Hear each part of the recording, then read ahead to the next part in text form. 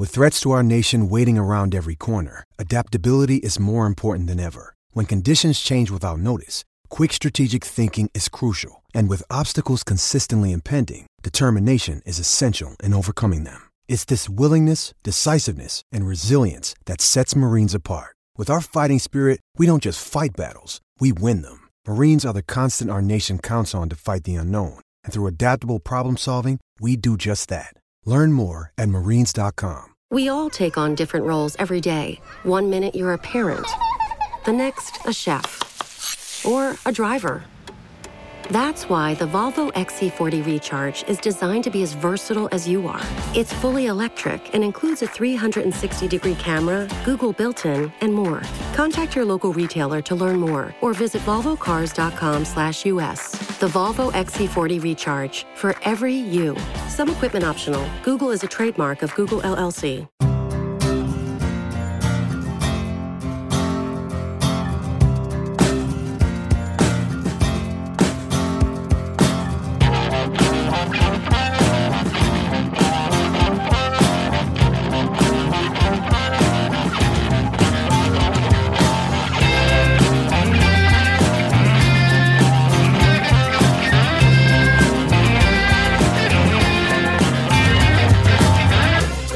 Welcome to the 5-Year Plan podcast. Beautifully done. It's pod 424, and it's the day after, in fact, less than 24 hours after Palace have lost in the FA Cup semi-final to Chelsea 2-0, which we will be discussing. Joining me to do that, Jack Pearce. Jack, hello. How you doing? Hey JD, just home after spending more time queuing up Wembley Way than I spent actually watching a football match. But I'm here, and I think I'm ready to talk about it. Yeah, okay, well, we'll see. Well, thanks for making it. The game, not standing at Wembley. yeah. That might crop up. Who knows? That might be part of it, but we'll try and concentrate on the game. Also joining us, delighted to welcome Crystal Palace women's player, Lee Nicole. Lee, hello. How you doing? Hey, yeah, I'm really good, thank you. Similar to Jack, been a messy day yesterday. It was a long day. I was quite emotional at the end of the final whistle. And weirdly, before the game, I wasn't expecting too much, but I was emotional at the end. And I think it wasn't due to the result. I think it was the fact that my hangover had kicked in slightly early because Wembley is an all day. And when I say hangover, I mean, I think I had 2 cans of pale ale. That's the limit we're talking. But anyway. I was similar halfway through. I had to take some paracetamol. I was like, no. We are so rock and roll on this podcast. So rock and roll. Right, before we get into that game, can I get a drum roll, please, for a shout out to one of our random patrons? It's Mr. Joe Sands. Hey, Joe. Hello, Joe. Thank you for joining our Patreon. You can join our Patreon and get all the rewards like Joe does, including post-match podcast, Patreon-only merchandise, and access to the Patreon-only Discord club at patreon.com/FYP podcast. And a quick bit of admin, self-indulgent admin. I'm doing my solo show at the Brighton Fringe on Sunday, May the 29th, 4:15 p.m. Tickets are £5, available at brightonfringe.org. It's called Jim Daly, Football and Fatherhood. It's about football and fatherhood. It's a very straightforward title. And it's one of the few chances to see the show before it goes to the Edinburgh Fringe in August. So if you're South Coast based, and I know there are some Palace fans down there, please do come along. I'd love to see you there. Right. From one fantastic show, Jack, to another. Palace, nil. What are you talking about? Your show? It's your show. You've seen it. How dare you?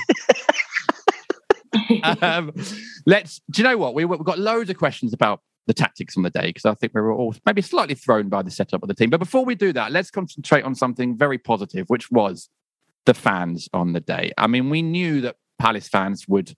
We know that this game means more to them than Chelsea fans are any top 4 team. We knew they'd turn out on the day, but Jack, my word, didn't they? They really did.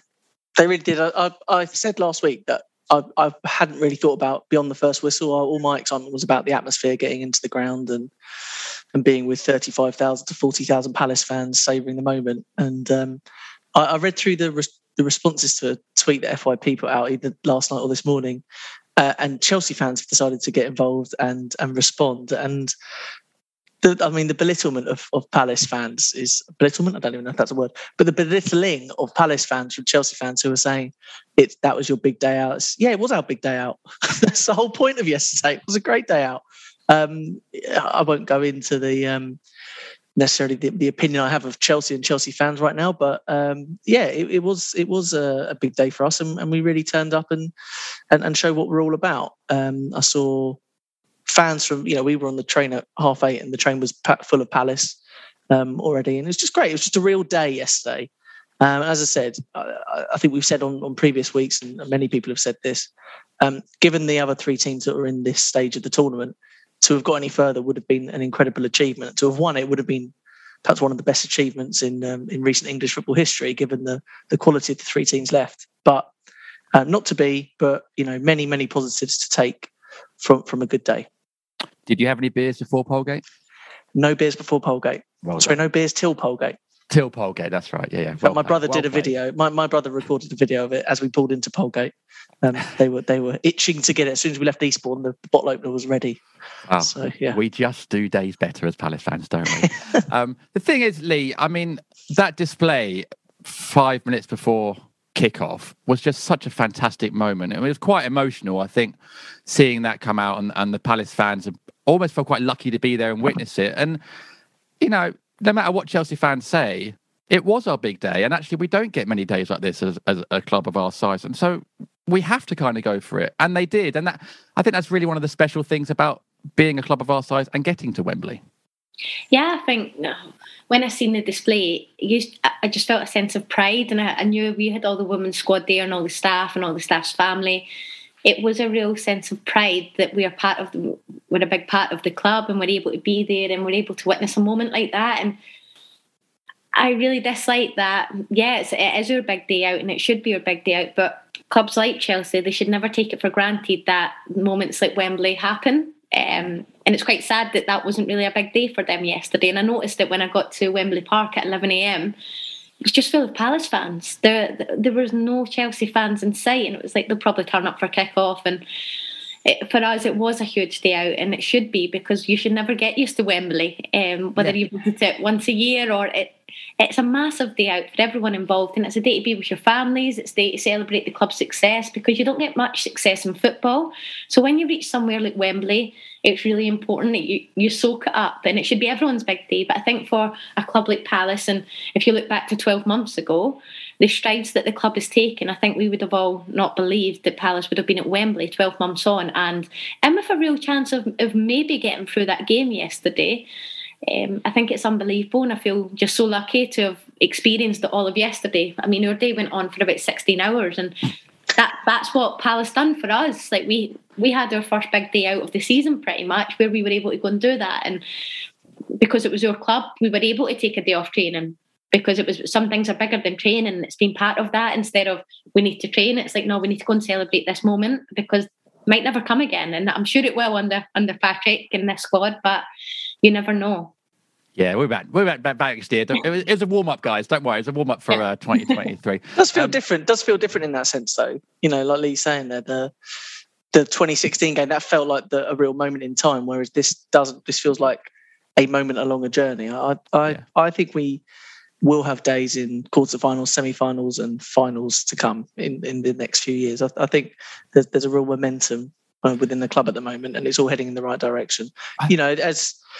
As with any football club, you never know what's around the corner. But, all things being equal right now, there's a real positivity around the place. Well, and Lee's quite right. Chelsea fans should take it too for granted. Bigger clubs than them have faltered and got relegated, and actually they're in a sticky situation really with everything that's going on with them at the moment. So you never know what's going to happen. But it does feel no comment. No comment. I'm really careful to tiptoe along the legality line and just make sure I don't get into trouble. But it feels at the moment, yes, it's a journey. It feels like there's a real togetherness at the club at the moment, from first team to owner all the way down to the fans. The fans feel very united behind the manager. You got scenes of Conor Gallagher being there on the day. Great photo of him in the changing room with his shirt up and his number and stuff. So he's still really more part of the day for us than Chelsea, and he's technically a Chelsea player.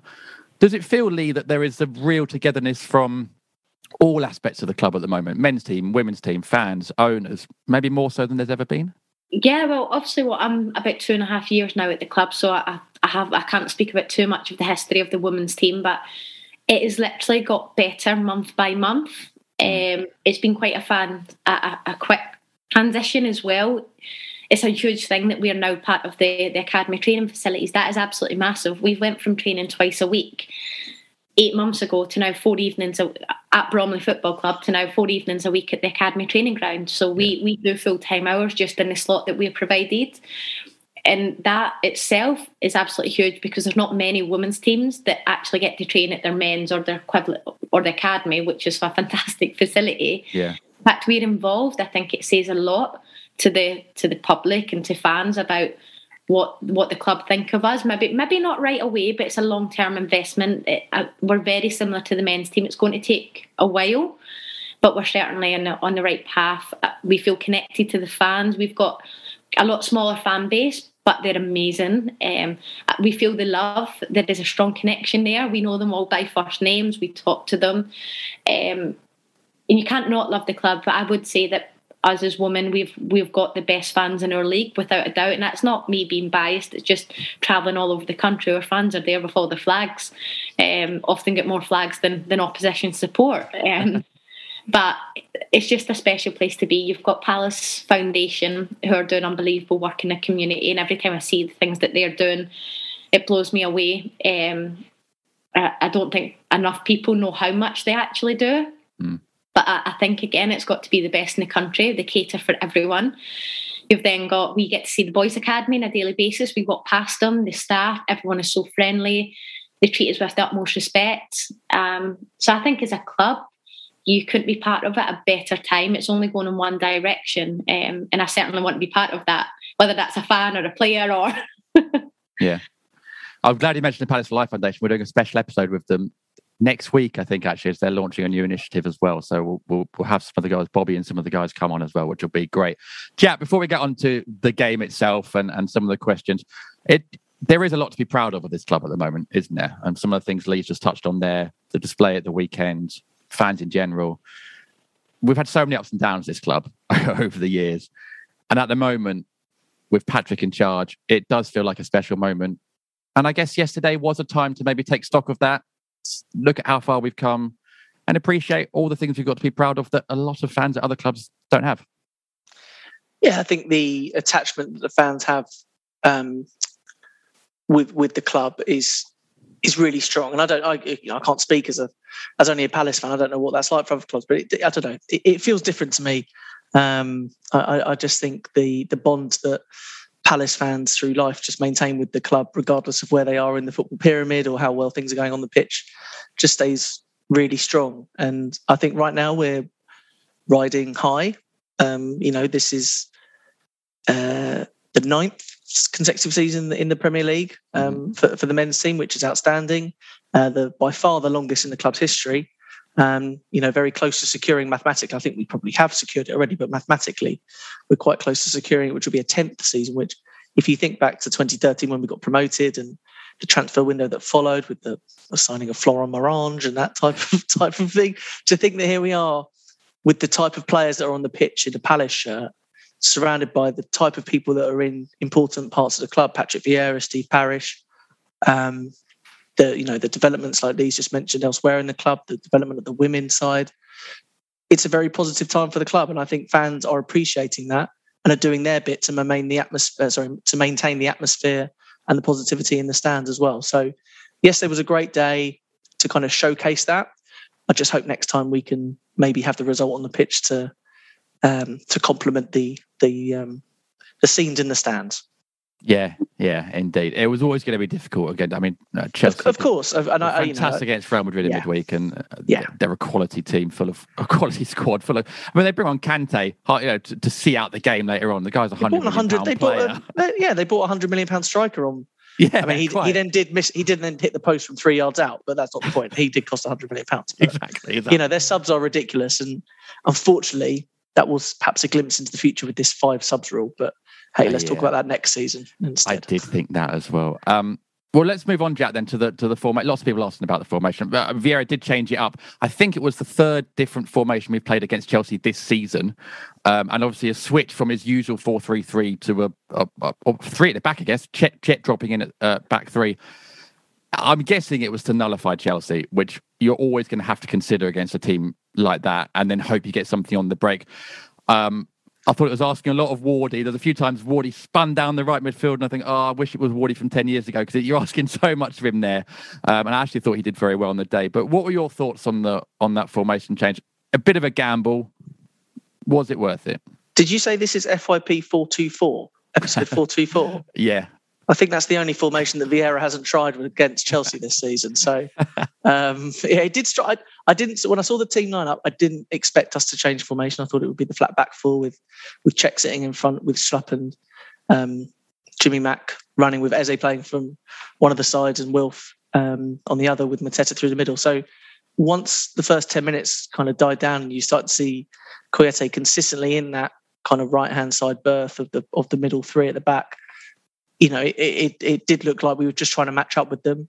I think the strength of my love for Joel Ward has now got to the point where when he was named in the starting lineup, people were congratulating me like I'm a relative of his. So I think we might need to toe the line, because I am worried that the Ward family may feel intruded upon, but that's a different story.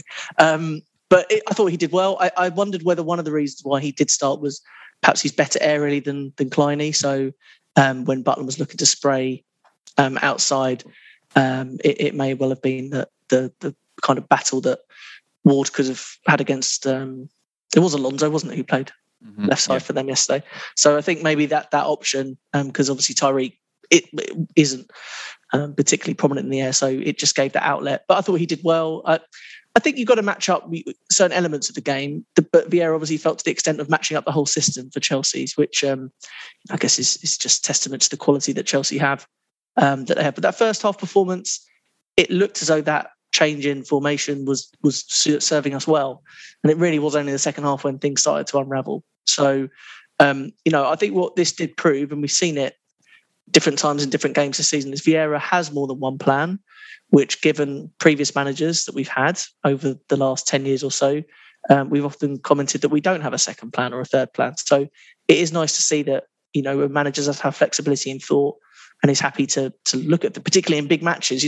You can't suggest that Vieira is not going to back himself there, because that's a huge decision and perhaps the biggest game of the season for Palace. So fair enough. But yeah, we'll talk about perhaps other elements of the game, the substitutions in particular. But in terms of the formation, it was a fair gamble, and it was working for the first 50 minutes or so. Just really quickly, you touched on Jack Butland. There's a really nice video of Jack Butland saying thanks to the fans on the pitch after the game, which is so nice. He talks so well. Seems like such a lovely guy. Just another reason to be happy at the moment and proud of. Future pundit. Yeah, I think so. Future pundit, yeah. I guess, Lee, when you are matching up against one of the best teams in the country, you have to make two decisions, or one of two decisions. You either go for it, and our formation this season obviously has been pretty attacking. And in fact, in the games that we've done well, we have really gone from the off and raced into a 1 or 2 goal lead. Or you don't, you try and match him, you try and stay in the game and hope that you can grab something later on, which obviously Vieira went for on Sunday. It's a difficult one, isn't it? And you can see why he's made that tactical change. And as Jack says, 45 minutes of it worked, but maybe in the end it wasn't right. Yeah, I couldn't agree more. I thought for the first 45 minutes the job was done, and it was then about, right, okay, how can we go nick one? We didn't really look like we were going to score, but we also didn't really look like we were going to concede at the same time. And it had like a 0-0 and extra time all over it if it stayed the way that it was. But I think when you're a manager and you're a group of players, if they had stuck to what they're used to, it could have been 3 or 4-0, or it could have been a 1-2-1 win. We will never know. Hindsight is a wonderful thing, and I think that's what's so difficult for people to see. They always assume it's the formation, we didn't get it right. But Patrick knows what he's doing. He's better than any of us. And I watched Pep Guardiola get turned over by Tuchel in the Champions League final, and he's not able to play against him on the big stage. And I think they're a difficult outfit to play. And you see the subs they brought on. I laughed at one point thinking, goodness me, like, look at that bench. But you're missing Conor Gallagher, who's a crucial part of the midfield as well. And I think if you're going to stick to what you're used to, you need all best players available, and he's a crucial part of that. And if you stuck to how do you replace him off the ball, on the ball, and I think Patrick got it right in the first half, and I'm sure when he watches the game back, he'll be analysing it for the next 3-4 days, I'm sure, and thinking how could he have done more, what could he have done differently. He'll be asking himself all the same questions, but missing Connor. You kind of have to change something, because that's a huge loss in midfield. He does so much for that team around him, and I thought the guys done excellent in there to compete. And I think I seen in the second half Chelsea leading up to their goal had 86% possession. Now, is that down to formation, or is that down to not just getting tight enough in the first place? Because it is still 11v11 at the end of the day. Sometimes, no matter what your formation is, it's just down to the simple facts. Is it just not getting tight enough? Or is it just not being able to compete enough? They showed that in the first half they could do it, but Chelsea are sometimes a class above. And I hate saying that, but you've got to respect they are the champions of the world, and they've got unbelievable players. And I think sometimes maybe if the players had put up, I think they tried their hearts out. I think they gave everything they could, but I think they were just better on the day rather than the players not wanting to compete. They certainly gave it their all, but 86% possession, that's a lot. Yeah. Lee, can I ask a question on that then? Because in previous seasons, this season, Liverpool are in your league, and I'm presuming that they have bigger resources, and their squad depth is probably better and deeper than the other clubs in division. So when you're playing a team like that, and there's an expectation that you will have to sacrifice some of your own hopes and ambitions for a game in order to stay in the game, I've always thought that mental challenge throughout the game increases the closer you get to achieving the goal of getting a point, even winning it.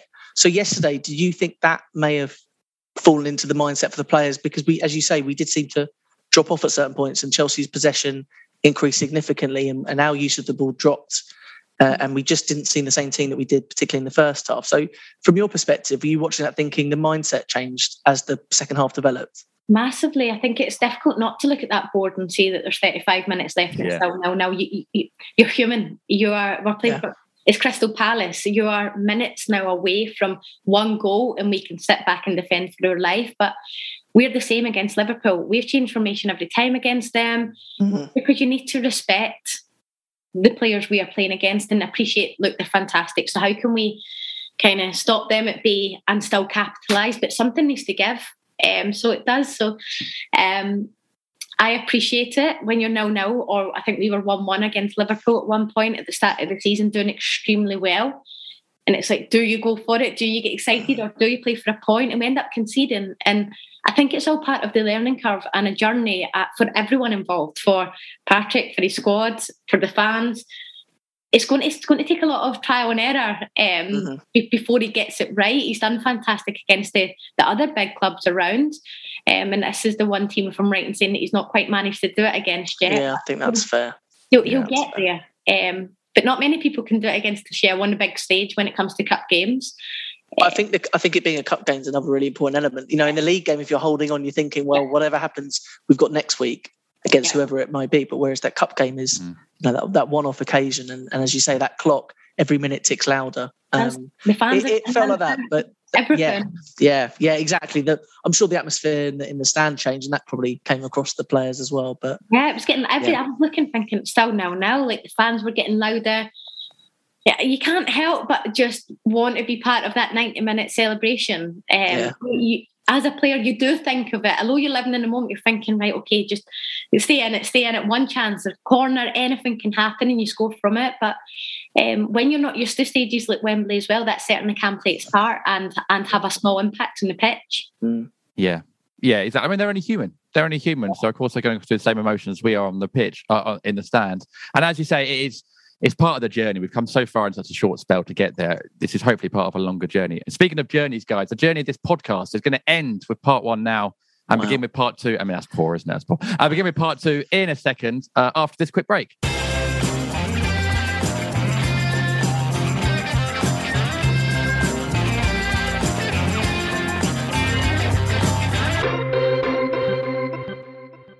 It's time to get your checking account to zero with free checking from PenFed. That's zero ATM fees, zero balance requirements, and zero time spent waiting for your paycheck to direct deposit, because you can receive it up to 2 days early. Open your account with just $25 and see how big zero can be. Apply online today at penfed.org/free checking. Early direct deposit eligibility may vary between pay periods and timing of payers' funding. To receive any advertised product, you must become a member of PenFed, insured by NCUA. My brother-in-law died suddenly, and now my sister and her kids have to sell their home. That's why I told my husband we could not put off getting life insurance any longer. An agent offered us a 10-year, $500,000 policy for nearly $50 a month. Then we called SelectQuote. SelectQuote found us identical coverage for only $19 a month, a savings of $369 a year. Whether you need a $500,000 policy or a $5 million policy, SelectQuote could save you more than 50% on term life insurance. For your free quote, go to SelectQuote.com. SelectQuote.com. That's SelectQuote.com. SelectQuote. We shop. You save. Full details on example policies at SelectQuote.com/commercials. My brother-in-law died suddenly, and now my sister and her kids have to sell their home. That's why I told my husband we could not put off getting life insurance any longer. An agent offered us a 10-year, $500,000 policy for nearly $50 a month. Then we called SelectQuote. SelectQuote found us identical coverage for only $19 a month, a savings of $369 a year. Whether you need a $500,000 policy or a $5 million policy, SelectQuote could save you more than 50% on term life insurance. For your free quote, go to SelectQuote.com. SelectQuote.com. That's SelectQuote.com. SelectQuote. We shop. You save. Full details on example policies at SelectQuote.com/commercials.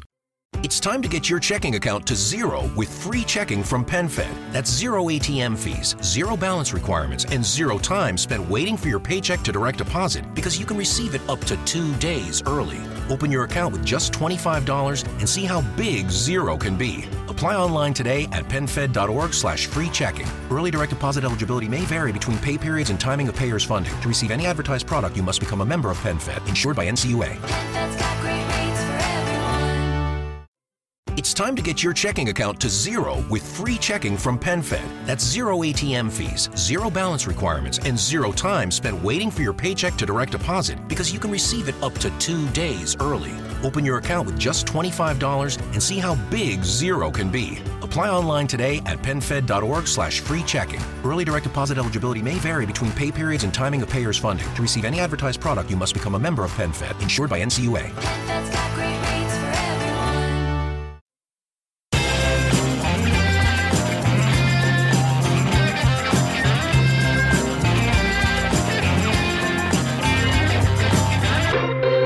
Welcome back to the 5-Year Plan podcast.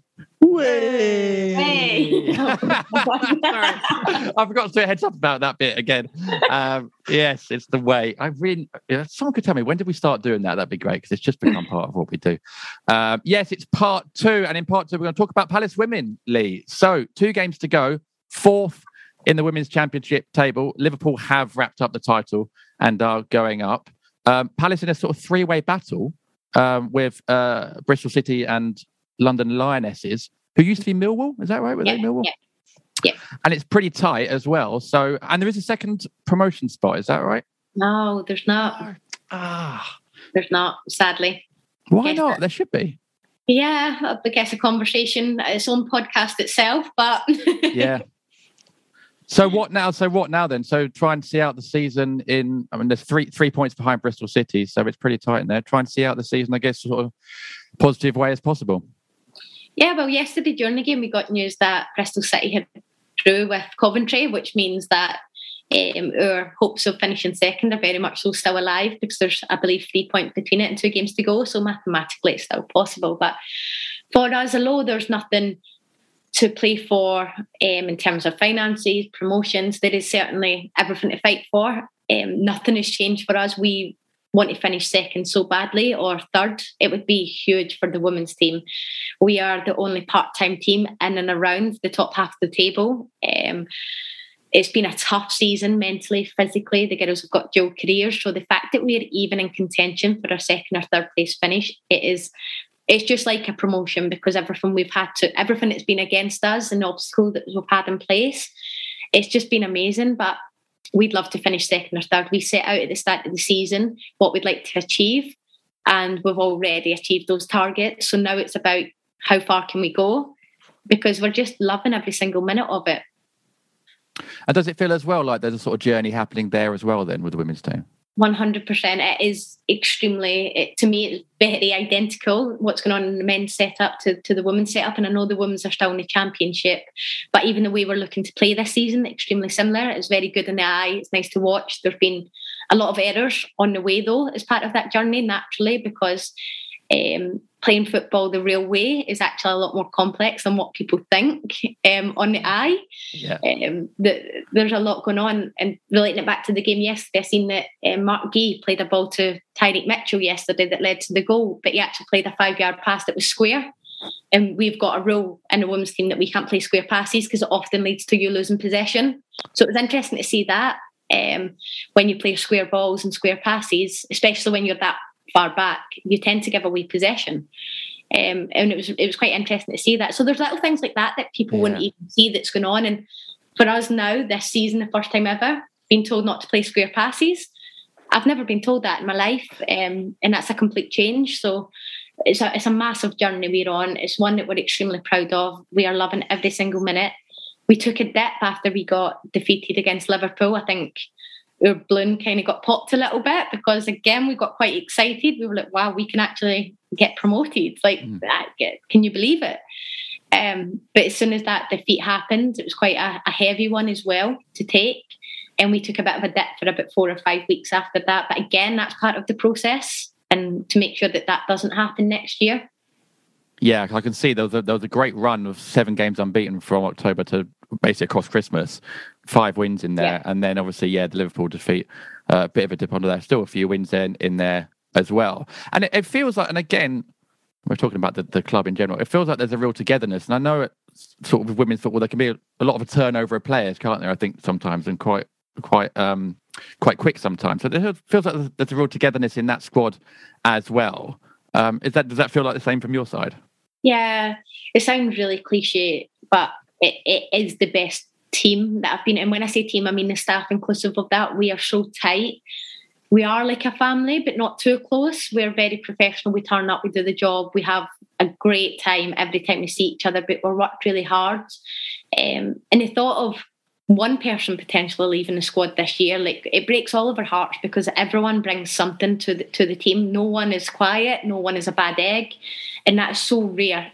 Obviously, I can't really speak for the men's game because I've not got much experience in a men's changing room, but as part of a women's setup, it's very rare not to get a bad egg or someone who doesn't fit into the culture or is selfish or has got completely different values. And this year, we've got everyone that wears that shirt genuinely loves the club and they fall in love with it. So it's really hard not to want to be part of that. And now we've got players all over the country desperate to be part of what we've built there, which I think is a huge credit. And you've now got some big name players wanting to be part of our journey, which is I find it quite bittersweet because they didn't want to be part of the process before people started seeing the success. Yeah. When I could see all the hard work going on behind the scenes, and I knew it would just be a matter of time before it shows on the pitch. I always find that bit bittersweet when people want to jump on the bandwagon when you're on a journey. Yeah, I just think there's, I talked about momentum around Palace earlier. I just think the last year or two has seen a real increase and shift in momentum regarding the women's game generally. And fortunately, as a Palace fan, it's showing itself on the pitch for the Palace team. But across the women's game, there seems to be a real increase in coverage and a real development of the coverage, which is one element of it, I guess. So it increases awareness and the coverage has improved. The new TV deal last year has shown both with the domestic game, but also with the international stuff. Does that help improve the mindset of players when there's a greater awareness of the game, the coverage of the sport is getting better by the year, and more people seem to be talking about it? Does that help players in comparison to maybe 2 or 3 years ago? I think it helps. I think the ones that really benefits and helps is the youngsters. Yeah. But the players around similar ages to me, mid-20s or even older, we just love football. Okay. We kind of grew up not thinking this was a a real possibility for it to be on TV and all the pundits and the analysis that goes on and the big money coming into it. But nothing really changes for us because we just love football. But the youngsters coming through it, we are completely different people. They can now be professional footballers that make a very good income and get sponsored by Nike, Adidas, Puma. But for us, necessarily, nothing actually changes. I think it's great. I'm the first one to push for more for the women's game, but it doesn't change my mindset because I just love winning. I love being part of a team, and I certainly love the badge on my chest. So I think I probably speak for all the over maybe 24s at our football club and the rest of the women's football. We just do it because we love it, and everything else is a bonus. It's like, yes, like, yeah. It makes our lives much easier and much better because the more funding, the less hours we need to do in our other careers, the more nutritional support we get, like free meals getting sent to us, free meals put on the table. It's got so much physical support for us, but our mindsets don't change. It just helps us be in a healthier mindset to be able to go and perform. You made me feel so old saying, well, I know, I was going to say 24 are the old ones. Oh, man. Actually, it is. all of those people born in 1998. Yeah, all those people. the veterans. It's really interesting, and it's actually quite reassuring to hear that, Lee, in that, despite the advance of the coverage and the deals that are in and around the sport, your mindset is still the same as it was before. So as a Palace fan, that's great to hear. And my other question was about, obviously the Euros are coming to England this summer, and that's going to be a big tournament. I think it's nearly 20 years since it was last hosted in Europe. In England.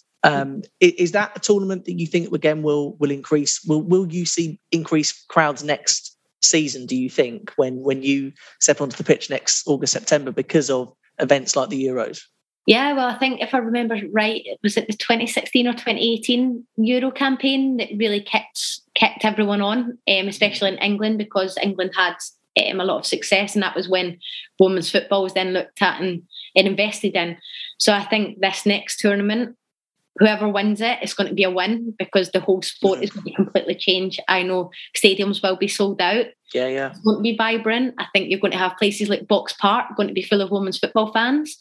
And I think the game will go to another level. My worry is it moving all too quickly because the growth of the sport has been so quick over the last 2 or 3 years in particular that it's like another boost. Is players ready for it? Is players ready for the media exposure? Is players trained correctly when it comes to the media? Especially when I speak about maybe the championship, for example, we don't get media. We don't have media training. We are not used to media exposure. So then, whatever impacts the WSL, the main league, is naturally going to drip into the trickle down. Yeah. And my worry is the women's game is growing that quickly that perhaps the logistics behind it, players aren't necessarily ready for it. And I do worry because there'll be maybe a lot of backlash in that, whether that's maybe a player mum's not put their Facebook on private and have posted something, things like that. I know males mess up as well, but they know better. And I worry that maybe female players yet don't think that the eyes are on them the way they are. I do worry. That's a really interesting point. There needs to be, if you're getting the coverage at the very top and you're getting all the good stuff that comes to that, there needs to be support as well. The people that play the game behind the scenes, players and staff, they need support to be able to deal with that, because it's the same as anyone that gets famous, rock stars, whatever. Once you get more coverage and more eyes, life changes, and you aren't quite where you were before, and you need support for that. Whether you're, as you say, to make right decisions on Facebook, emotional support, because it's a different world you're suddenly playing in. So, I hope, I guess, that those kind of changes come in as well, and players get the support to be able to deal with increased attention. Yeah, I just think that clubs are doing everything they can, but they're financially not at a point where they can keep up with the growth of another Euro campaign. And if England should be successful and potentially going to win this tournament, which they can realistically, clubs, there's not more clubs are trying everything they can, but money isn't plucked out of trees, and they need to bring the money in from somewhere. So I really do feel for clubs because they're trying everything they can, but the women's game's growing too quickly for everyone, I think. Yeah. It's grown massive in the last few years. JD, I just have one final question for Lee. Yeah. Talking about international football. Your own international ambitions, Lee. And I appreciate Scotland haven't qualified for this tournament, but is pulling on the Scotland jersey in the sights? I would never want to offend anyone by saying no, but I've got reasons why behind it. So I hope people don't just listen to the no. I'd say because of women's football, when I was 20, I had to make the decision on what path life took for me. And unfortunately, I had to go and make money to live and put a house over my head, should I say. Yeah. And when I made that decision, it unfortunately comes with sacrifices. And that meant I couldn't train every single day.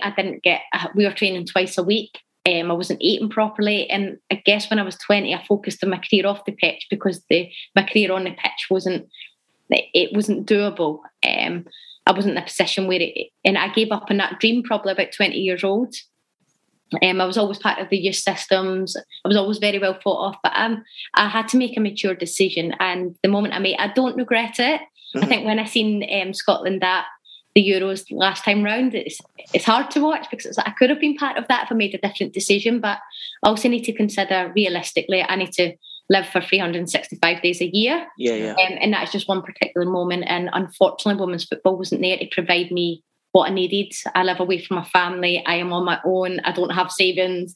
And I had to make a really difficult decision, but it was a no-brainer and one that I guess I'm really proud of because now I'm at Crystal Palace and I'm at a fantastic club, and that is very much so my focus is Crystal Palace and my career off the pitch. And I'd love to wear that shirt. Who wouldn't? But it's not realistic, and it's probably not a realistic goal to set either for myself. And as you say, that might be different now for younger players coming into the game with the setup. But that's a big decision to make at a very young age. And as you say, a very mature decision. Yeah, but at 20, that's a big decision to make, really. Yeah, it's never an easy one. It wasn't just my Scotland career that I was saying goodbye to. It was also maybe giving up an idea of playing in the WSL professionally at that time as well. But the money wasn't there for me to train full time with a WSL team and be able to live. It wasn't possible. A lot of girls that were able to do it, they had families. They lived at their family home. I was living in London. I had to have a career, and who's going to give you a job when you're a full-time athlete? So it was difficult, but one that I'm really proud that I made. And as you said, the youngsters these days, there's no decision to be made because now they can be full-time athletes, paid properly, which is fantastic. Well, you're joining sorry, JD, but you are joining a very long list of excellent Scottish players in the Palace shirt. So, very true. You'll wear that shirt with pride, and it sounds like you are. So, yeah. Well, I was going to say, in the 23-24 campaign, when Palace got promoted to the WSL, then you'll be there. And obviously, plans for next season are to get promoted. I am looking, Lee, at the top scorers list. Can't see your name on it. So I won't be on it at all. My name won't be there. It won't even be under as one. One assist for this season as well, though. Ever? Apparently so, yeah, according to footystats.org. Add some goals to your game for next season? I would love to. I would absolutely love to add some goals to it, but I don't get high enough up the pitch, so... She's doing all the work that the others don't want to do. Right, creating the basis. I used to call it the important work because I used to be in a similar position to where Lee played when I played at the very, very low level I played at. But I'm doing the work that the others don't want to do. So very true. I also am, but it's normally from the bench, which is a very different role to do as well. Good stuff. Well, thank you, Lee, and hopefully you'll come on again at some point and give us another update on the women's team because it'd be lovely to follow that journey as well. Would love to. Right, let's take a quick break. When we come back, we're going to do winners and must-do bettors.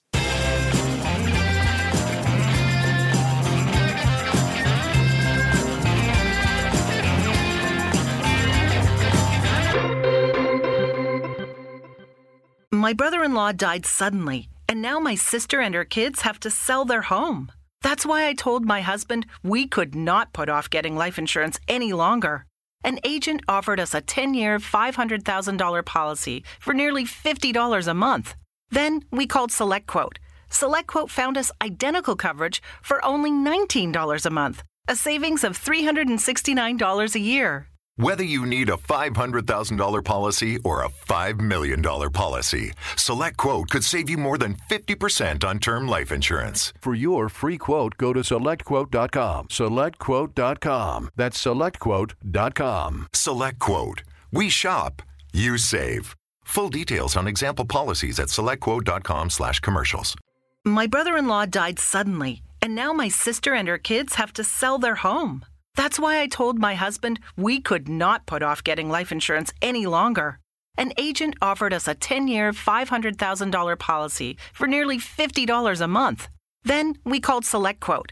SelectQuote found us identical coverage for only $19 a month, a savings of $369 a year. Whether you need a $500,000 policy or a $5 million policy, SelectQuote could save you more than 50% on term life insurance. For your free quote, go to SelectQuote.com. SelectQuote.com. That's SelectQuote.com. SelectQuote. We shop, you save. Full details on example policies at selectquote.com/commercials. This summer, go to the movies. Projected on the side of a mountain. Discover a new favorite restaurant. Your campsite. Find yourself when you lose your signal. Discover a new playlist. Mother Nature. Make your summer special at the Kia Summer Sales Event with a dependable Kia SUV or powerful sedan. Kia, movement that inspires. Call 800-333-4KIA for details. Always drive safely. Event ends 7/5/23. It's time to get your checking account to zero with free checking from PenFed. That's zero ATM fees, zero balance requirements, and zero time spent waiting for your paycheck to direct deposit because you can receive it up to 2 days early. Open your account with just $25 and see how big zero can be. Apply online today at PenFed.org/free checking. Early direct deposit eligibility may vary between pay periods and timing of payers' funding. To receive any advertised product, you must become a member of PenFed, insured by NCUA. It's time to get your checking account to zero with free checking from PenFed. That's zero ATM fees, zero balance requirements, and zero time spent waiting for your paycheck to direct deposit because you can receive it up to 2 days early. Open your account with just $25 and see how big zero can be. Apply online today at PenFed.org/free checking. Early direct deposit eligibility may vary between pay periods and timing of payers' funding. To receive any advertised product, you must become a member of PenFed, insured by NCUA. PenFed's got great rates for everyone.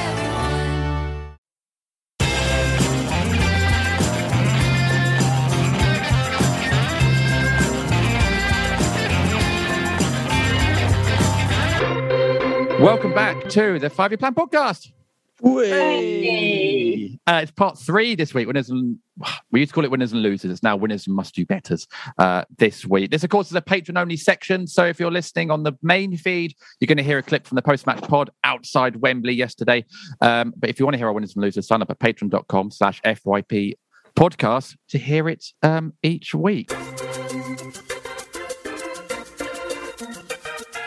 Let's start about the pre-match, and I totally agree with you. It was incredibly emotional to see red and blue balloons cascading down from the top tier, the flags, the singing, and this is as the teams came out. And I agree with you, JD. It brings a tear to my eye, and I was very proud to be a Palace fan today. And I loved the game. We dealt with the first half superbly, and we talked about the tactical tweak, which I'm sure Dom will embellish on because he's far more analytical than me. But it seemed to me that we were dealing with the two wing backs by playing a sort of Wardy on one side and pushing Tyreek up a little bit further to the other side, and we nullified that. We played really well to nullify a really good Chelsea team. Second half, they came out, turned the heat up a bit, they seemed to play a bit quicker, and all of a sudden we made a little mistake and they scored a goal. Bang. And that was the difference. They have a very, very, very good side. We played superbly, but they were better than us. And on the day, the best team of the second half won. Yeah. It is one of those things. I think the way Palace lined up, it was an interesting one, wasn't it, Dom? There was a kind of a change in formation, but it seemed to be one that worked for Palace for the first half at least. But Chelsea being Chelsea, they've got again, we talk about their quality, but they've got so much quality that they made a few changes, tweaks in midfield and tweaks in the second half, and it shone through. And ultimately, it was a mistake from Tyreek Mitchell that cost us. Funny thing is, I mean, when the sort of news came out, and it did emerge before the game that there was going to be effectively 3 at the back or 5 at the back for Palace, and matching up with Chelsea basically, I thought it was quite a big risk, because it's the third time this season against Chelsea that Palace haven't played their strongest formation. They've never played 4-3-3 against Chelsea this season. And I can see why he did it, completely see why he did it. He didn't want to get overloaded. He wanted to go light for light. The only problem with it, of course, is that Chelsea have got better players than us.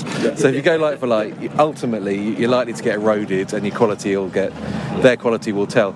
I thought first half we really competed well in that. We did nullify them. They moved the ball very slowly, partly because we didn't let them move it quicker. But the only problem when you do that, obviously, by playing that it was a 5-2-1-2 effectively. By doing that, yes, you can nullify them, but weirdly you also nullify yourself. You can't tap into what we've done well as a team this season, and when we've played with a vibrancy and a bit of vim and vigour this season, it's been in the 4-3-3, and it's been with loads of energy, and it's been with Conor Gallagher in midfield, which does help, and obviously that came into his thinking as well. He was taking out those legs, and it's my only frustration today, and I do think that we competed for an hour. I think from the second half, you're right. The start of the second half, I thought that first 10 minutes of the second half, the writing was on the wall a bit. But my only slight frustration is, for the third time this season, I still don't think we really laid a glove on them. I'd just love us to have had a passage of play, a spell of that game, where we did what we did to Liverpool at home, where we did what we did to Manchester City away. Even Chelsea at home, after that spell where they scored those goals. We didn't have a shot on target in that game. That's true. I just wanted to... look, we had moments. There was a good shot in the first half. There was a header in the second, and Chiarte in the second just flicked it wide from what must have been one of our only corners of the game. But that is a part. But you can't go out and play expansively and just expect to steamroller Chelsea, because they're a bloody good team. And ultimately it was at the point where we tried to get expansive at 1-0 down to try and get back into the game. You then end up in this attacking moment, and the little bit of positivity from Elise coming on, and Chelsea just ping, get it in the other end, and Mason Mount makes it 2-0. We've overcommitted then, haven't we? Yeah, of course. Again, it's just... We had to score first. Palace had to score first to stand any chance, and it felt like a roll of the dice when Elisa came on, and it was the right roll of the dice to play. And we had our moments. All of a sudden, it was a different game. But we all know Chelsea were going to see that out. We needed the one thing that eluded us today. Eluded. It was a bit of luck.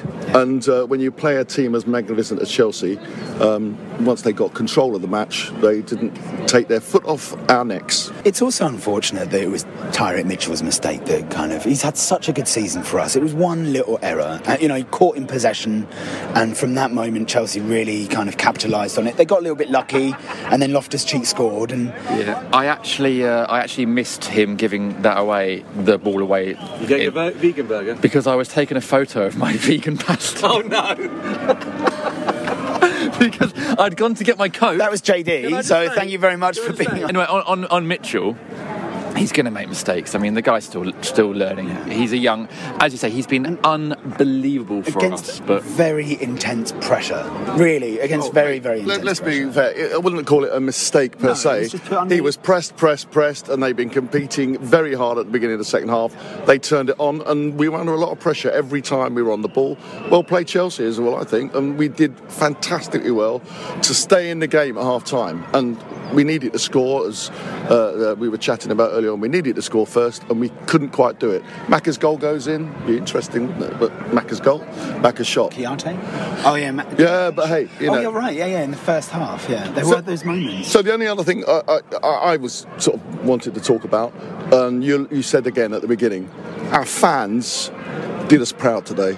All the fans, and we've had a bit of a week, but every single person that was there today feels very proud of being there today, very proud of the club. I feel like JD, a bit emotional, and I think it came through to the players. I loved the 23rd minute shout for Conor Gallagher, and I'm sure he did as well, and he came on at the end. Is that the first time that in a semi-final a team of fans have been cheering for a player who they don't own, and plays for the opposition they're playing against right now? But to be fair, I still cheered because it's Conor Gallagher. It was wonderful. There's loads of wonderful moments today, and exceptionally the fans, the beginning, and throughout the game.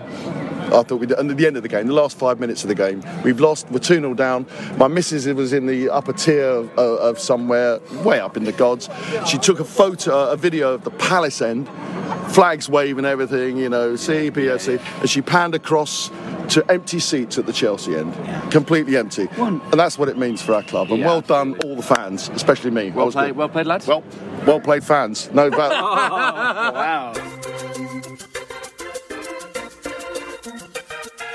Can I just mention? I listened to the pod extra this morning, and Rob talks about Wilf not coming over to the fans at the end of it, and I just think it's one of those things. I don't want to criticise Wilf because that's a monumental moment in his career, and I think winning a cup for Palace would be the ultimate for him. I think he'd love to do that more than anything. But could he have just? I don't know. He just disappeared. I don't really know what happened. He just seemed to go off the pitch, and it was just one of those. And I think Luca also didn't appear. It's just one of those things. Does it need to leave a sour taste in people's mouths? I don't know. He has. It does, but he's apologised, isn't it, on Twitter? Oh, has he? Has he apologised? Yeah, right. He has. I guess, Lee, from a player's perspective, there's probably lots of emotions going through your head at that point. Maybe you're not thinking clear. Yeah, it's difficult. It's something that people wouldn't quite get or feel. But when you're on that pitch and something happens, or you're so emotionally invested in it, you don't think straight. You're not thinking at all. You just want a way. You want to get it out your system, whether that's punching a ball, whether that's having a tear, whatever that are screaming. And perhaps you don't want to do that when a camera is right in front of your face. And sometimes you need to go and do that, and you're not thinking about the fact, you're not thinking about anything else. That just get me out of here. Like I need a moment. And unfortunately, no one's more hurt than Wilf that he didn't go and have that moment with his fans. Now that he's reflected, and he would have reflected about half an hour after the game, it seems to calm down quite quickly as a player. He'll be kicking himself more than anyone, and that isn't how he's seen his day at Wembley and then win or lose yesterday. But I think when you're going through those kinds of emotions, someone who loves the club more than anyone in the world, that man, I think his emotions got the better of himself. He would have been quite angry and annoyed and emotional, and he just wanted it out his system without a camera being in his face, because often if he stayed out, I don't know, his reaction might not have been ideal. Then it would have been splashed all over Sky Sports, and then it would have got further criticism. Quite. You remember the whole Watford mascot thing? And when he mocked Wilf, and then Wilf reacted to it, and of course everyone's talking about Wilf's reaction, not the guy winding him up. And that was a moment where he should have gone back to the changing room and just So he learned that take himself away from it, and it was him that missed out yesterday, and he'll be gutted about that. For legal reasons, JD, I'm not allowed to talk about Harry the Hornet, so I better make no comment. I'm with Lee entirely on that. That makes perfect sense, and I don't know whether Wilf coming over would have made me or the broader Palace fan base feel any better. I guess it's just my comment is it's a shame we're talking about it. It's just one of those where you're like, it's sort of fan optics, one of these things. Yeah, it's just like would it have been a good thing for him to come and do? But people are commenting about Wilf, but they're not commenting about Luca, who didn't come and clap us. And it's just one of those things. There's almost a higher expectation for Wilf than there is for other players. And I sometimes think he has to suffer because of a consequence of that. But yeah, he certainly. But I'm not. Sorry, I know we're talking about losers. I'm not suggesting he's a loser by any stretch, because I really feel getting us to a final and winning a final would be something he'd love more than anything. So, perhaps unfortunate timing for me to bring that up at this point in the pod. But sorry. I just it's fresh in the mind from listening to the pod extra this morning. It's just an interesting discussion, but it's good to get Lee's perspective from a player. What your thoughts are in that first? And I hadn't really considered. I need to take myself out of this situation rather than do something stupid. It makes perfect sense actually when you hear about it rashly and take the emotion away from it. Yes. What I'll do, the fans, he would have wanted to, but he couldn't, and he made that he wasn't in a frame of mind to be thinking, so he just took himself out of a situation, and it's him that missed out. It's him. Yeah, that moment won't be in his memory bank. What I'll do, a picture of him clapping the fans, little things that's memory that will be in his wall when he's retired. Yeah. What I'll do, Jack, I'll make this bit public as well, because I think the explanation from Lee was very interesting. And then it's not included in the winners losers, so there you go. It's separate. So a little bit of editing magic. Let more people hear me talking nonsense. Brilliant. Thank you. Well, let's really quickly take a quick break, come back with questions after this.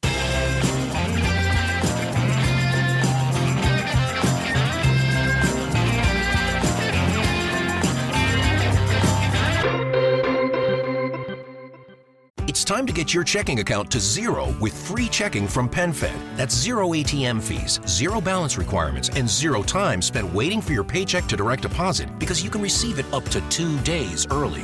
Open your account with just $25 and see how big zero can be. Apply online today at PenFed.org/free checking. Early direct deposit eligibility may vary between pay periods and timing of payers' funding. To receive any advertised product, you must become a member of PenFed, insured by NCUA. PenFed's got great rates for everyone.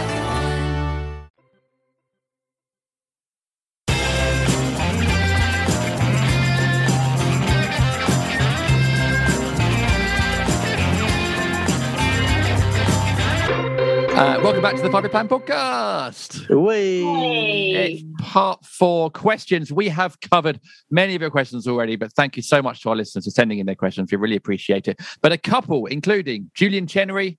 Hi, Julian. Hey, Julian. Who was on the post-match podcast as well. Jack Steele. Hi, Jack. Hey, Jack. And Quentin Solden. Hello, Quentin. Hey, Quentin. Have all said, what do we do now towards the end of the season? So Julian says, can we now concentrate on the league in inverted commas? Jack says, FA Cup out of the way, relegation not a factor. Is our primary goal for the rest of the season to finish in the top half, avoid crucial injuries? What else? And Quentin says, 7 games to go. How would the FYP panel attempt to motivate a squad with nothing to play for? I think there are still things to play for, aren't there, Lee? That top half finish. I haven't seen the table, but is it still on? Let's have a look. We're 13th, 37. We've dropped 3 points off 10th. It's still on, isn't it?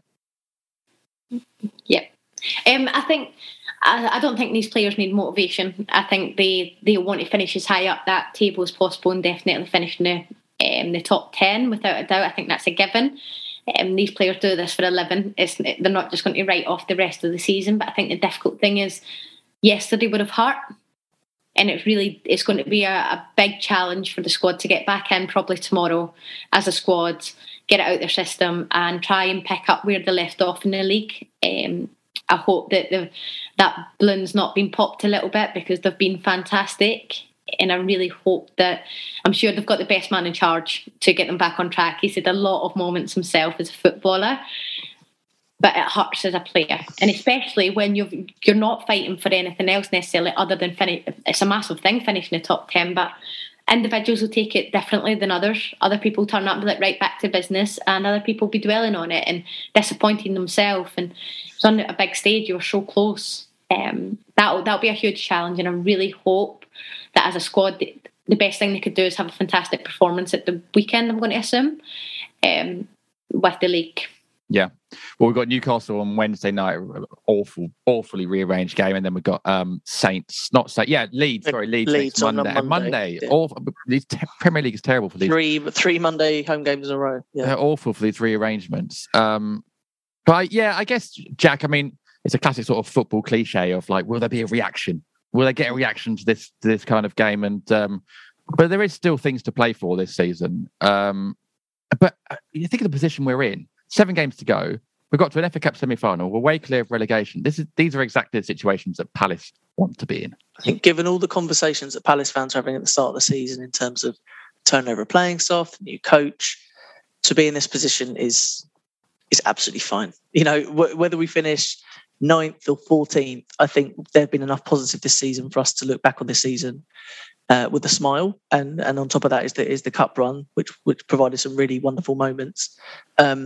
So I think there is still plenty to play for. As Lee says, we've got a manager who, for all the highs he experiences in his career as a player, he will have also experienced the lows and will know. And I think there have been mentions throughout the season that perhaps we don't have that many leaders in terms of the dressing room. Well, now is the time for leaders to step up and develop and find themselves as the kind of leaders within the group to pick the players up and to talk about what the rest of the season can bring. You know, I think the top 10 place is very achievable. I know, and the small factor of maybe chasing Brighton down to finish above them this season is possibly a fact. They've had 2 very decent wins on the road in consecutive weeks. Yeah. So they've now gone above us and back into the top half. I think Brentford won on Saturday. To be honest, I haven't really noticed much other football. They beat Watford, I think. They beat Watford. Sorry to tell you that, JD. I hope you're okay with that, mate. I think in terms of finishing the top 10, the results didn't really go our way this weekend, other than Leicester losing to Newcastle. But Newcastle are level on points of us. Southampton won. Yeah. So we have gone from, I think we were 10th at the start of this football game week, as the modern football parlance tells us it is. And we've now gone down to 13th. So we've still got games in hand. The issue that we have is, and this could be a positive, we've got quite a few weeks with 2 games in weeks, like this week coming up, with a trip to Newcastle followed by home game. So the positive that could show is perhaps getting players some game time that haven't had as much game time recently, and they've got a chance to show the manager what their worth is ahead of next season. So I'd hope that would be encouragement for players to step up, and from a personal perspective. So I understand what Lee's saying entirely, that finishing the top 10 might not necessarily drive the individual, but there are some individuals who could do with minutes to prove their worth ahead of next season. So, that's what we can do. You know, the cup was great, but the league is the bread and butter, and there's still a job to do. And if we can finish as high as we can in the league this season, there are financial benefits of it. To the higher you finish, so that's another contributing factor. But it's all about how the players respond to what was a very difficult. If you think about how emotionally exhausting yesterday was for fans, imagine what it felt like to be a player. Absolutely right. Speaking of players and minutes, Lee, I'm sorry to go back to a negative part of the game, but we didn't really cover the subs, I don't think, in part 1. We've had a few questions on them, so we'll do it quickly. Joe Osborne, easy to say in hindsight, but seemed to fall away after JPM went off. Obviously, Mateta's been fantastic for Palace recently and really led the line. It was a very early sub, wasn't it? 54 minutes in. And Vieira said after the game it was part of a tactical change and a system change. Were you surprised by that when JPM went off at that point? I was. I love watching him. I could watch him all day play football, and he is a pivotal part of that. I don't think it was the only reason that it fell apart. I think Chelsea were just a class above. Making subs always go one or both ways, and sometimes when they come on and impact it positively, you're thinking that Patrick's a tactical genius, but it didn't work yesterday. But had he have stayed on, they probably still would have conceded 2. I don't think it was the reason that we lost 2-0 yesterday. You never know. Are they managing him? Is he carrying a niggle? Is there anything? You've got Newcastle on wet. You're thinking, you never know what's going on in the manager's mind. Is he running out of steam? Is there something more to it? He's got big games coming up as well, and he will be thinking about everything and managing the player. You never know what's going on, but he's a manager and he made the decision. And yeah. We've said that actually on previous pods, Jack, haven't we, that Mateta does seem to sort of run out of legs around sort of 65, 70 minutes. So maybe it was that and the game's coming up as well. I think some fans may be confused that with the presence of Rudiger at the back, that maybe it called for a Benteke early on rather than Ayew. But Ayew has been so good for Palace recently in various positions. You can see maybe why he brought him on. What are your thoughts on it? Yeah, I think it's just unfortunate timing in that the sub was quickly followed by the first goal. So I think naturally we're all associating with the sub with the kind of drop off in the result and the performance. But I don't think it was the right sub. You know, I say that, but I don't think it was the right sub. I think, and the fact that Benteke then came on 15 minutes later makes me think that perhaps the impact that Vieira wanted from that change didn't quite happen, and then he had to revert back to perhaps having that bigger target up top and to occupy Rudiger more than Wilf was able to. I think JPM, I said throughout this whole season, he has, and this is a facet of his game that has improved massively, but he hasn't got 90 minutes in the tank. He's got 65 to 70, but still 54 minutes is early. So I did wonder whether there was a maybe injury related to that decision to take him off. But yeah, we did suffer a little bit after that sub in not being able to hold the ball up. But Lee's right. The momentum of the game was already kind of shifting at that point, and I don't think the presence of either Benteke or Edouard, who I have to say has completely gone off the radar in the last few weeks. He's not really looking like an option at the moment for whatever reason.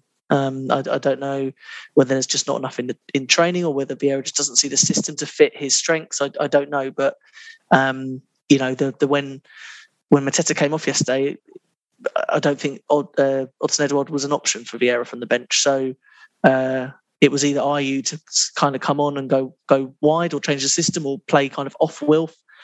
Just didn't really work. And that's why Benteke then came on to kind of revert back to that system that was deployed at the start. But yeah, the subs were odd.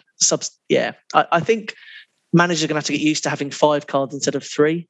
And I wonder whether that is going to complicate things in the short term, at least. We're 2-0 down. Do you need to bring Luca on? Who, in fairness, when he did come on, did nothing to aid his cause at the moment. Unfortunately, there's been a lot of comments from Palace fans on Twitter about his 10-minute cameo. Just the stuff. I think Elise was the only one who really impacted the game positively from a Palace perspective. Perhaps the subs could have gone better, but I think the kind of tide of the game was probably turning away from us anyway. I will say that was the exact point where I went to try and buy the Coke and got the Fanta as well. So you have to remember. Look, mate, they're not listening. They've turned off. The sponsorship is not happening. I tried my hardest, but that is when the game seemed to flow Chelsea's way. So I'm sorry, everyone. Speaking of more minutes in the tank and the game flowing, let's end our questions there. We'll really quickly preview 2 games this week. As you say, lots of games coming up, Jack. So take a quick break. When we come back, we'll preview Newcastle and Leeds.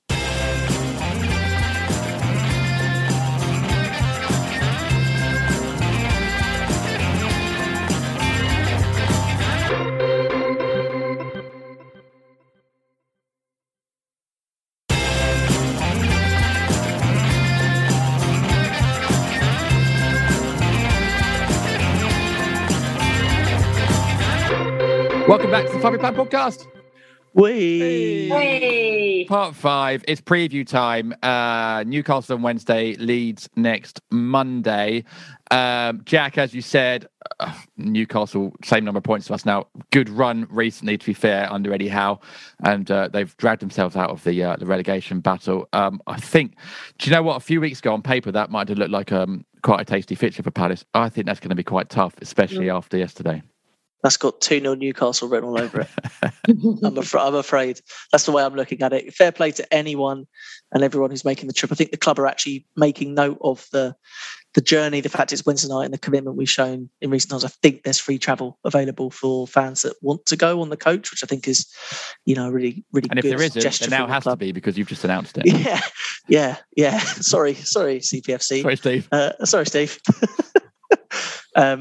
I'm pretty certain that is the case. I think there were offers available a few weeks ago when that fixture was rearranged, because I think there's an appreciation that Wednesday night is far from ideal for that fixture. But they're on the back of a win yesterday. I think they scored with pretty much the last kick of the game, so they'll be feeling good. There's been a feel-good factor at the club since that takeover came on. Again, for legal reasons, I can't comment about that takeover, so best I leave that well alone.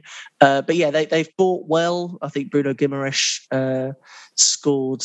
He may have scored both goals for them yesterday. He's looking like a very shrewd signing for them. They're better at the back than they were. They're better in midfield than they were, and they're better up top than they were. So that's testament to the business dealings they've completed since the takeover. And I just think so close to Sunday, I think that's going to be a difficult one for the Palace squad to turn around. If they get anything from that game, it'll be a very good point or 3. Lee, we're actually catching 2 teams in good form because Leeds have also found a little bit of form as well. Unbeaten in 4, and Jesse March seems to be doing a good job there in difficult circumstances, considering no one wanted to be able to leave. So it's going to be 2 tricky games, really, isn't it, for Palace? And again, as you said earlier, off the back of yesterday as well, and the emotional effect that will have on the players. Are we expecting many changes, do we think, then, off the back of yesterday? No, I think there'll be 1 or 2 changes. I don't think there'll be mass amounts. I think they're going to be hungover this morning. I don't mean as in alcohol hungover, but there'll be a hangover this morning from yesterday.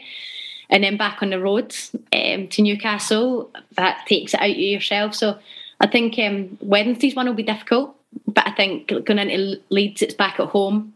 And I think that's when they may get back on the journey and they'll pick it back up again. I think that's more than enough time for them to kind of go back to basics and get back to where they belong. I think Wednesday will be a big one just for them to get everything out of their system. Hopefully try and get a 1-1. That'd be a fantastic result away from home. Newcastle have got a noisy bunch of fans. It's quite a taunting place to go. When you're at your best and when you've got all your fans with you. But I think Monday will be the one. I think everyone will be looking forward to that because it's back at home. Yeah. I think that'll be good under the lights. I think it'll be a good. Now, the last 2 under the lights against City and Arsenal have been great atmospheres, backed up with great performances on the pitch by the players. So I'm more hopeful for that one. I think that's when, as Lee says, I think that might be when the players click back into gear. I was just thinking, as Lee was talking, I was just thinking what the next kind of 72 hours are for the Palace players ahead of that Newcastle game. I mean, if they've had today off, which you presume would be the case. Well, I didn't know they had Wednesday night off, so they might actually be in today for. They might be in today. There might be no turnaround really from yesterday, because I guess travelling will be most of either tonight or tomorrow, and then they've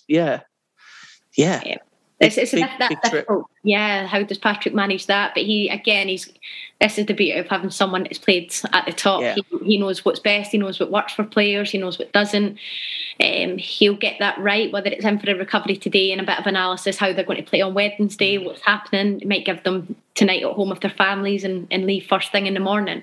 If he's going to go back to basics, they probably don't need much time on the grass again, other than just get moving. But they might do that on Tuesday night when they arrive in Newcastle, just to get it out a little bit. Yeah, because that recovery time as well is part of, again, if you go Saturday to Saturday, then you've got ample time. But I guess with midweek games, that's really difficult. Even for us, like when we have Conti Cup on a Wednesday night after we play on Sundays, it's so difficult. All we do is we come in, we can't even analyse the game before because you have to look forward, which could be a good thing for the guys that they can't.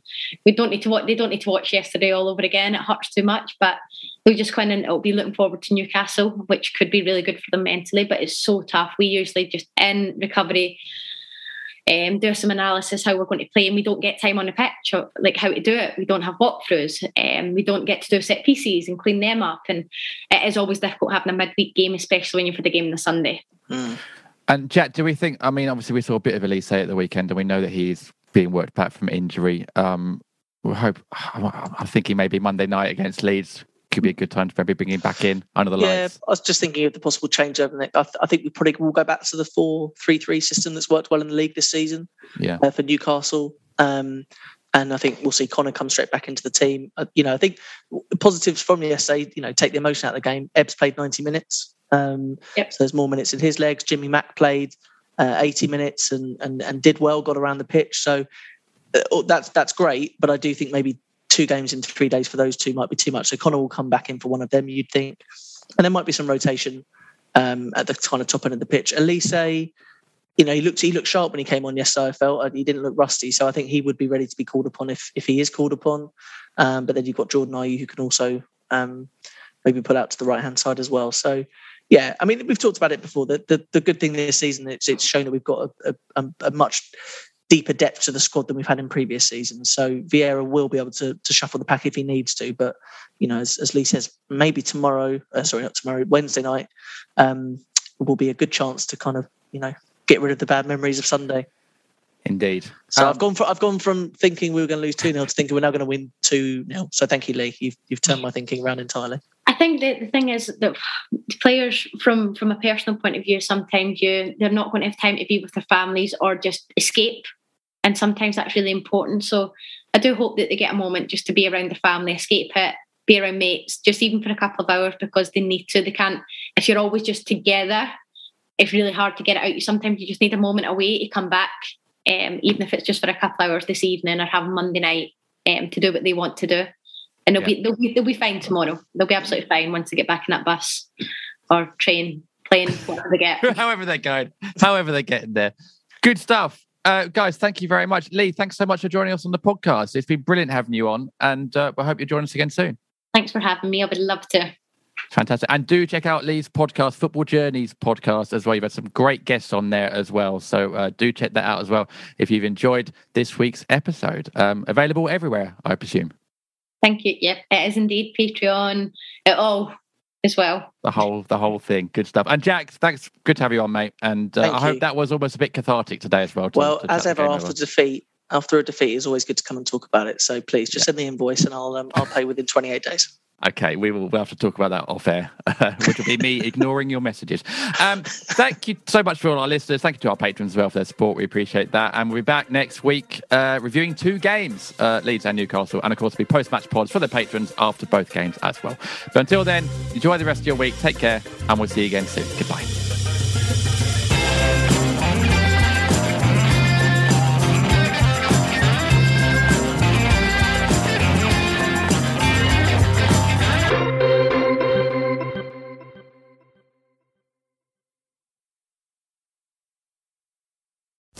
Sports Social Podcast Network.